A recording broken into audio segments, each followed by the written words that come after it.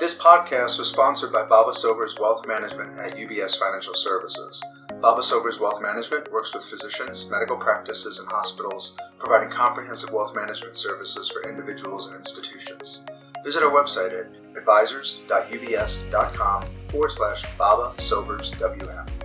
We're members of FINRA and SIPC. FirstNet, built with AT&T, is the only nationwide wireless network built with and for emergency responders, including Arizona physicians, nurses, and other critical staff. FirstNet subscribers get a great mobile experience with added security and peace of mind. Visit firstnet.com to learn more.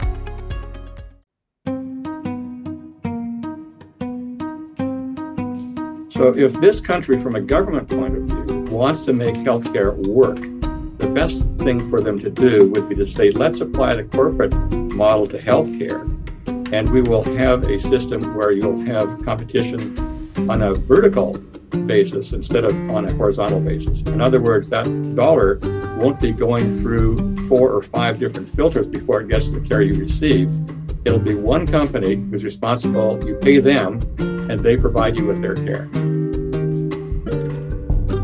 Hi, and welcome to the Arizona Physician Podcast. My name is John McElligott, your host for today's episode. We're joined today by Dr. Robert Orford, MD, MPH. He is now retired. Before his retirement, Dr. Orford was working at the Mayo Clinic, Arizona, where he also served as chair of the Division of Preventive Occupational Aerospace Medicine in the Department of Internal Medicine. Dr. Orford, welcome to the show.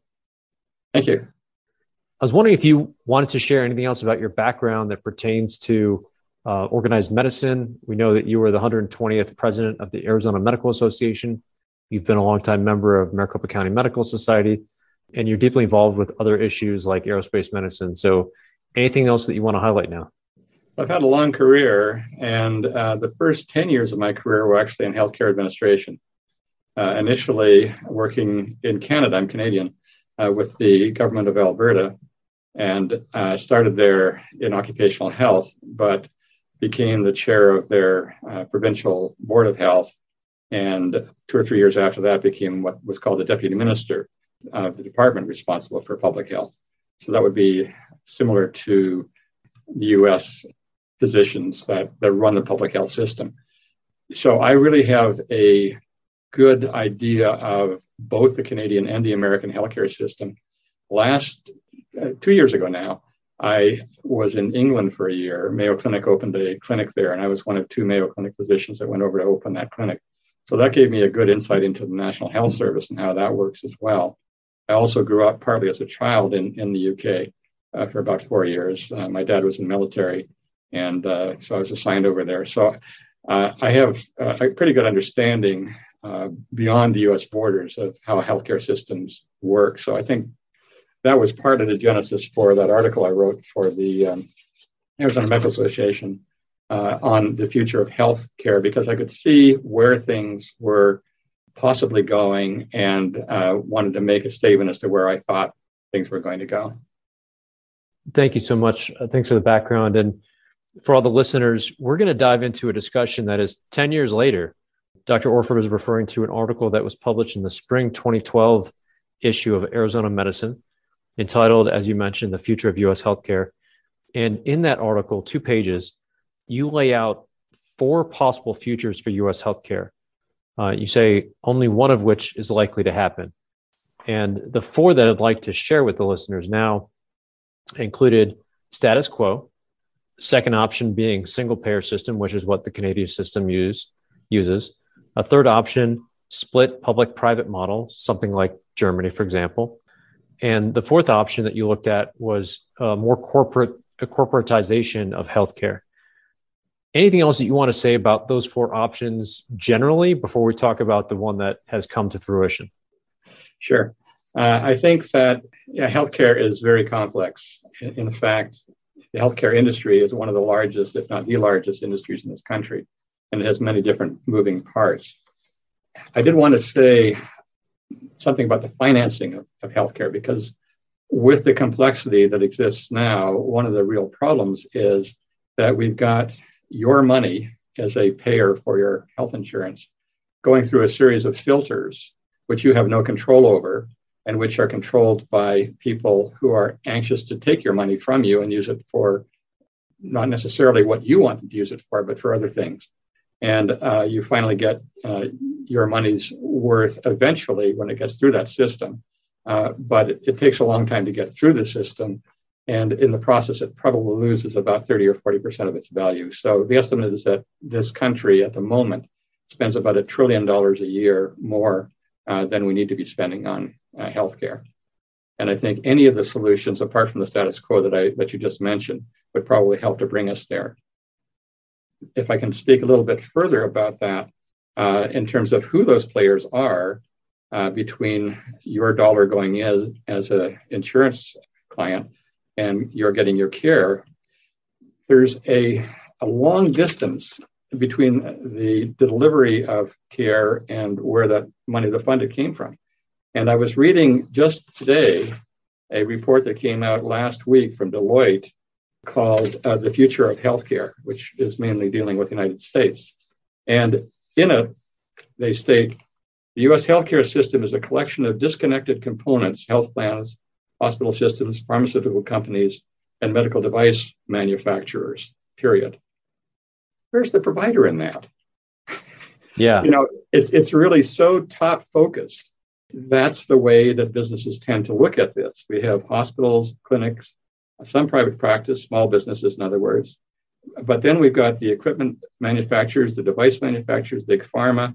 We've got the information technology people, electronic medical records, and so on, before you get to the physicians and the nurses and nurse practitioners and PAs and so on that actually provide the care, and finally to the patient, who's you, at the very bottom of that section of filters, or the stream of filters.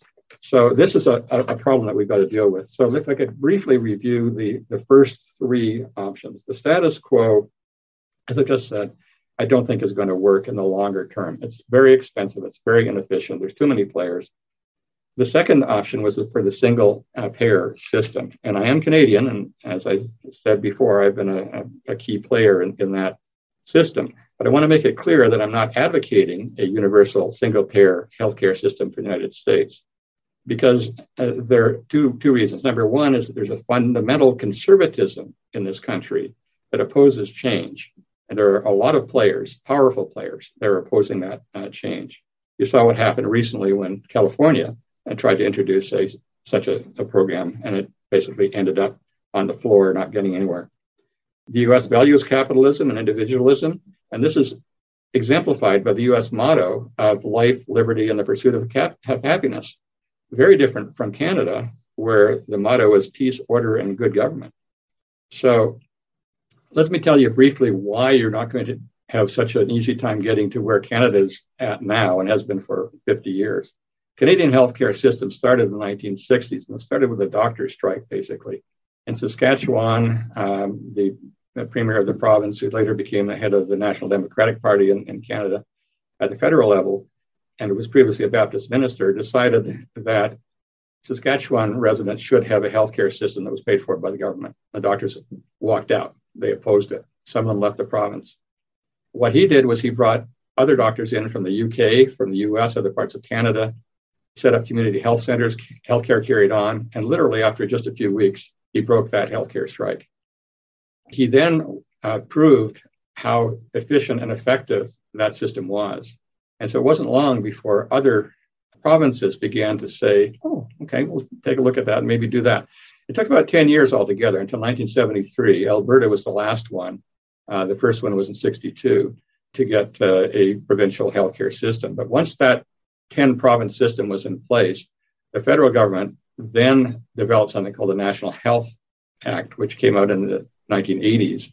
And that set up 5 principles, which were public administration, comprehensiveness, universality, portability, and accessibility. And that's really been the bedrock of the Canadian healthcare system. If you ask most Canadians, are you happy with their system? They are. Is it efficient? Yes. Is it effective? Yes. Are the doctors well paid? Yes. And the patients are paying a lot less in the way of money. However, for the reasons I mentioned previously, I just don't think that system is going to work in the United States. The third option would be a mixed model National Health Service, as in the UK or in Germany or some other countries, which also allow private. And that's been suggested as a model for the US, and it could work here. In fact, we already have it. The US already has 4 of the largest single payer systems in the world: Medicare, Medicaid, TRICARE, and VA. And so the government has a lot of experience in running a single healthcare system.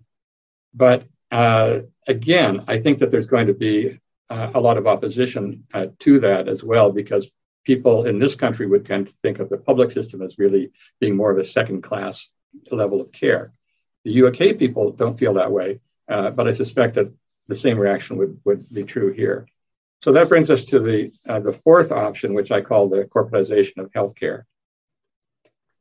What the US has done, as opposed to other countries in the world over the past 150 years, is to establish large corporations, which have been very successful, very dominant in their sectors, very profitable for the people that work there, especially the senior management people, and also for their investors. Capitalism works in that sense. In this country, it's been very effective. And the US has become the most powerful country in the world. So it's hard to speak against that. If you look at the industries of almost any type, you've got 3 or 4, or sometimes 5 big players. Auto industry: Ford, GM, Chrysler, Stellantis. Airlines: American, United, Delta, Southwest. Accounting firms: KPMG, Deloitte, Pricewaterhouse, and RSM McGladrey. Banks: Bank of America, JPA, Morgan Chase, Wells Fargo, Citigroup. Retailers: Walmart, Amazon, Costco, and Walgreens Boots are the big ones there. Computers: Apple, Microsoft, IBM, Hewlett Packard. You see what I'm getting at? In other words, in most of the industries in this country, you've got, from the manufacturer of the product or the people that come up with the ideas for the product to the actual person that's using the product, there's a relatively short space, as opposed to the very long space that I just mentioned with respect to the healthcare system.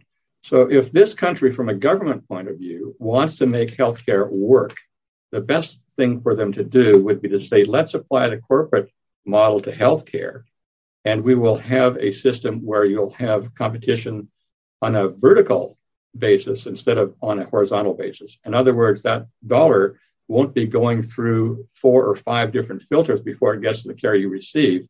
It'll be one company who's responsible. You pay them, and they provide you with their care.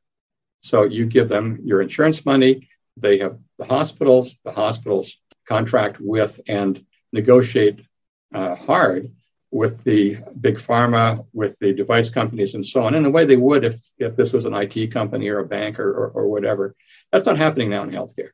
And then you get that care to the, next level would be the physicians and nurses, and those companies would be competing with each other. So for the best doctors, the best nurses, and then you get to your care. So in the same way that all of those other corporations have been successful in building a relatively lower cost product that is delivered efficiently and effectively, that would be the best way to fix healthcare in this country, I believe.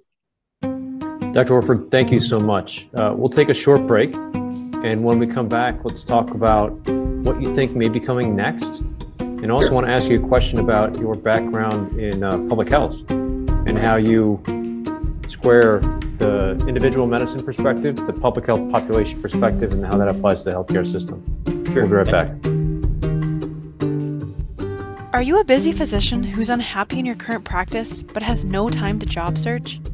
Or is your administrator overwhelmed with work, but you're short-staffed and looking for help? InSync Healthcare Recruiters is here to help. We are Arizona's trusted local resource for healthcare staffing. Our recruiting process is streamlined to respect your schedule. We can save you time, effort, and money. Call us today at 602-284-0991 or visit our website at insyncrecruiters.com. That's InSync, INSYNC, recruiters.com.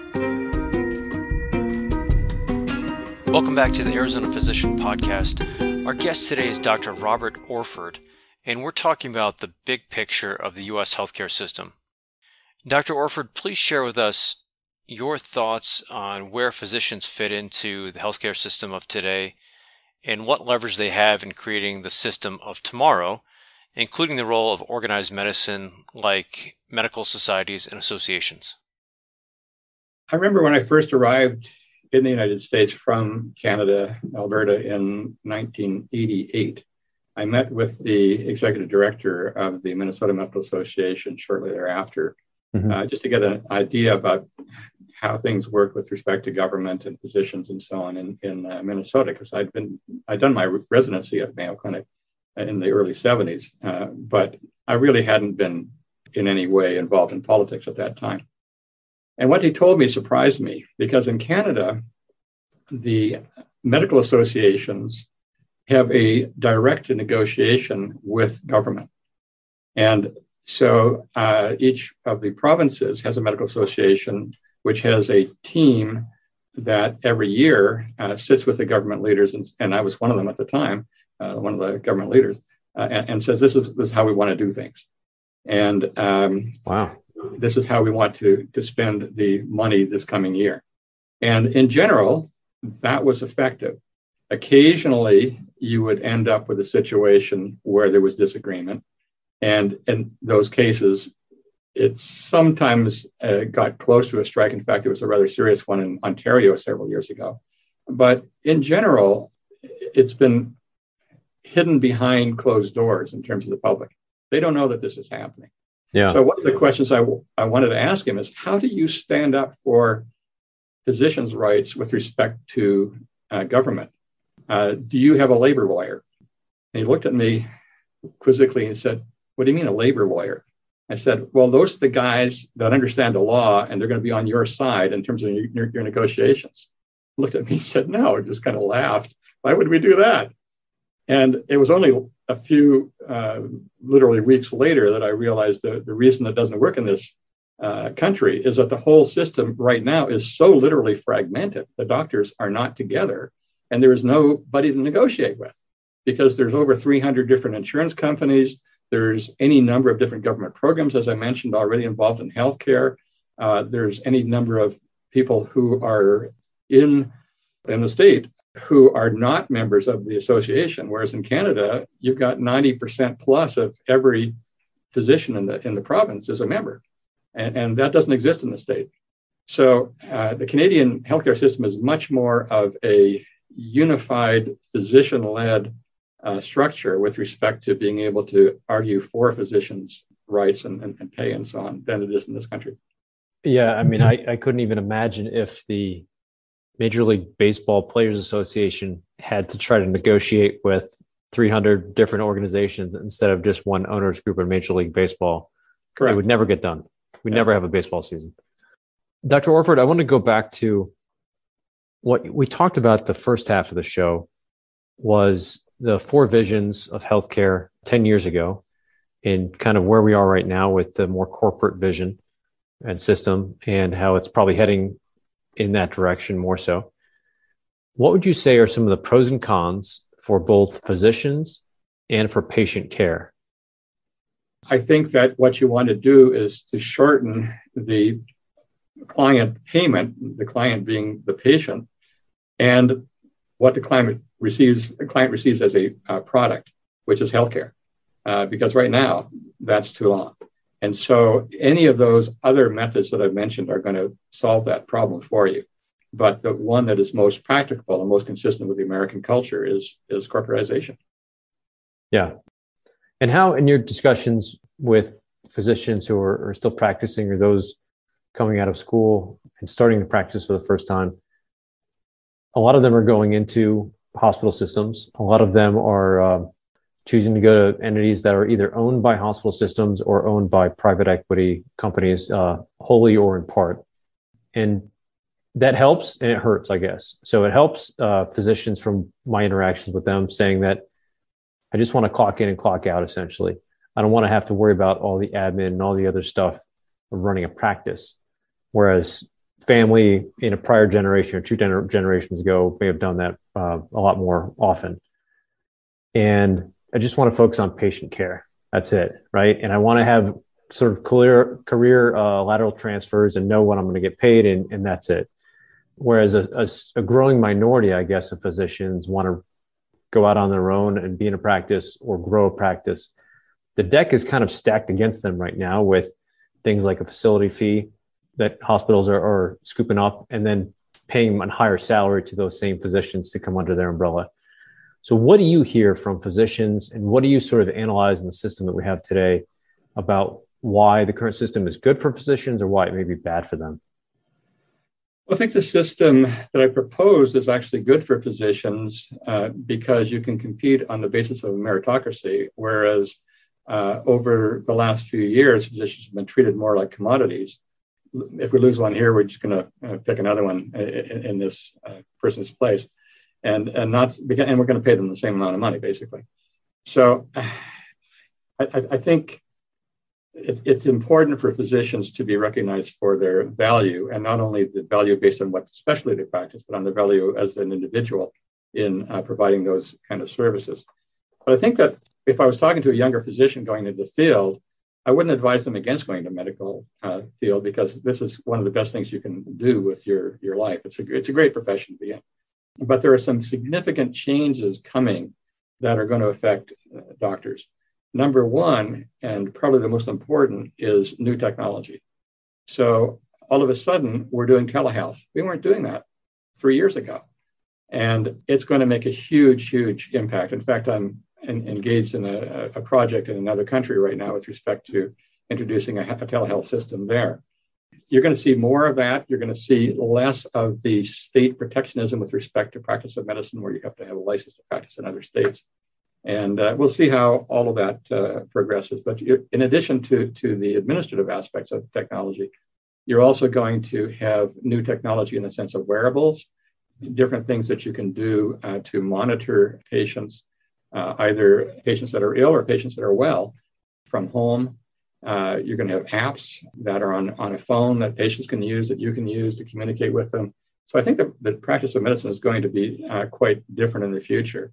We've seen recently home delivery systems for groceries. When I was a child, we used those systems, and then it disappeared for quite a few years. When I was a child, we had physicians coming to my home. And if I was sick as a child, we don't see that anymore.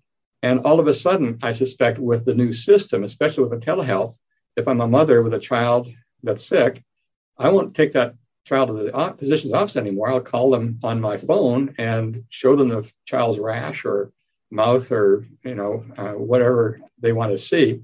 And it's going to be a different kind of healthcare. So that'll evolve. We're also seeing a huge number of women entering the health system in the practice of medicine. And when I was in medical school, I think class of 120 I had, maybe 5 of them were women. And now Mayo Medical School has more than half of our medical students are women in recent years, for at least the last 5 years. And I think other medical schools are showing the same thing, and that's great. But it does mean that there's going to be a different balance, if you will, with respect to the way patients are handled, because women have a different way of managing patients than men often do. And I won't go into details on that, otherwise I could be accused of being sexist or whatever. But I think that it's an important thing to have this mixture in healthcare. The third thing that's happening is an aging population. I'm in the baby boom generation. And so those of us that were born between around 1945 and 1955, I think it is approximately, are now getting into our retirement years. And in another 15 years, we'll pretty much all be gone.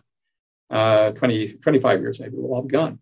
And so that is going to create a huge both benefit and a problem for the healthcare system, because those people like me, I run 2 miles every morning, I eat well, et cetera. And you're going to have a lot of these baby boomers that are much more healthy than older people have ever been in the past. On the other hand, you're going to have a lot of people that are obese and don't exercise and don't eat well and so on that are in this generation. And that's going to create huge strains on the healthcare system as well. That's going to present a bit of a different problem for doctors than we've had recently. And we're also seeing trends in illness that are different from what we've seen before. We've got increases in obesity and STD and autism. We've got increases in certain kind of cancers, particularly liver disease and kidney disease and cancers of those organs. We've got new infectious agents like COVID, like Ebola in Africa not long ago. We've got E. coli. We've got the fungus that's coming up with respect to infecting medical equipment that's hard to get rid of. We've got other potential risks, such as pandemics of influenza that are coming in as well. There's a great book, by the way, called The Pandemic Century that talks about pandemics of the 20th century. One of the things that became apparent to me on reading that book was that you never know when a pandemic is coming, and when it does hit you, you never know how to deal with it whenever it first hits you. And that was most recently demonstrated with the coronavirus. But we could have another pandemic in 4 years from now, and it's going to be having to learn the same lessons all over again. So I think physicians are more likely to see more pandemics because there's more antimicrobial resistance, there's more travel, there's greater numbers of people in large cities. So it's the practice of medicine for my generation, the last 40, 50 years that I've been in practice, has actually been, in a sense, relatively enjoyable. Well, it has been enjoyable, the whole thing, but it was predictable. In the future, I think medicine is likely to be less predictable than it has been in the last 40 years. Dr. Orford, thank you so much. Very thoughtful analysis and predictions of what may come. I wanted to close with a question about your background as a physician and also someone who studied and worked in public health system. How do you square those two? How I know there are a lot of physicians who are getting degrees like Master of Public Health, doctoral degrees in public health, in addition to if they have a degree in business or whatever. But what do you see as the push and pull, I guess, between individual medicine and population-based health? And, would you encourage other physicians to follow a similar path? I definitely would. I think you have to analyze your own personality. You can accomplish a lot more in terms of making people better in a position in public health than you can as an individual physician. I worked in that world for 10 years. After 10 years, I decided to get out of it for 3 reasons. Number one, I was dealing with politicians on a daily basis, and I found that was not an easy thing to do. Number two was the press. I was being interviewed probably 3 or 4 times a month on TV, radio, newspaper, et cetera. And there's nothing you can say to somebody from the press that they can't use against you. And when you read their story, they're not going to report you accurately. And so I remember asking one of the people I was responding to in the premier's office at the time, what can I do about it? They just basically maligned me and my department. He said, nothing. You just let it go. It's going to pass. Wow. If you just bring attention to it, it's going to be more of a story for them. So, but the press were very problematic for me. I mean, I could handle them, but it's just that I always felt that I was ending up at the wrong end of the stick whenever I saw the product of their work. Number 3 was the patients, or the public in that case. People have great ideas. They want to do great things. And they'd come to me or they'd come to the minister I reported to and say, well, I've got this idea. It's only $20 million. Your budget is $500 million. And you should let me do this. And I'd be told, well, see where you can take some money out and get that $20 million. Well, as you know, it's not an easy thing to find $20 million in any budget. And so, that's a zero-sum game. Somebody's going to have to lose. Constantly having to try to do that was very, very worrisome. So I decided I really enjoyed doing clinical medicine, practicing with individuals. And so I've done that for the last 35 years of my career. And not that I didn't enjoy working in public health, I did. But it takes a different kind of a person, more of a political individual, more of a numbers person. And I'm pretty good with math and numbers, but you really need to be able to analyze trends. You need to know things like regression analysis, biostatistics, and so on in detail in order to do a job like that well. Otherwise, you're just coming up with more of a political opinion, and it's not going to serve the public very well. Dr. Robert Orford, thank you so much for coming on the show. It's a great pleasure to talk to you, and thanks for the insight. We appreciate everything you've done for the U.S. healthcare system. Really glad that another Canadian came down here to help out patients in the U.S. Thanks for your time. Thank you. Help to create the future of healthcare in Maricopa County, Arizona. Get involved by joining the Maricopa County Medical Society at mcmsonline.com/join.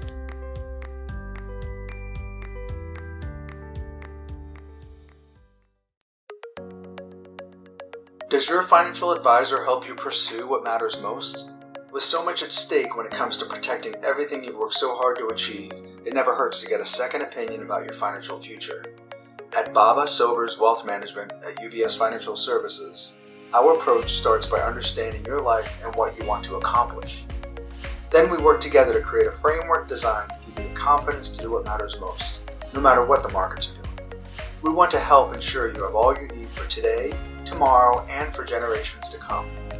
For more information about Baba Sobers Wealth Management, visit our website at advisors.ubs.com/Baba Sobers WM.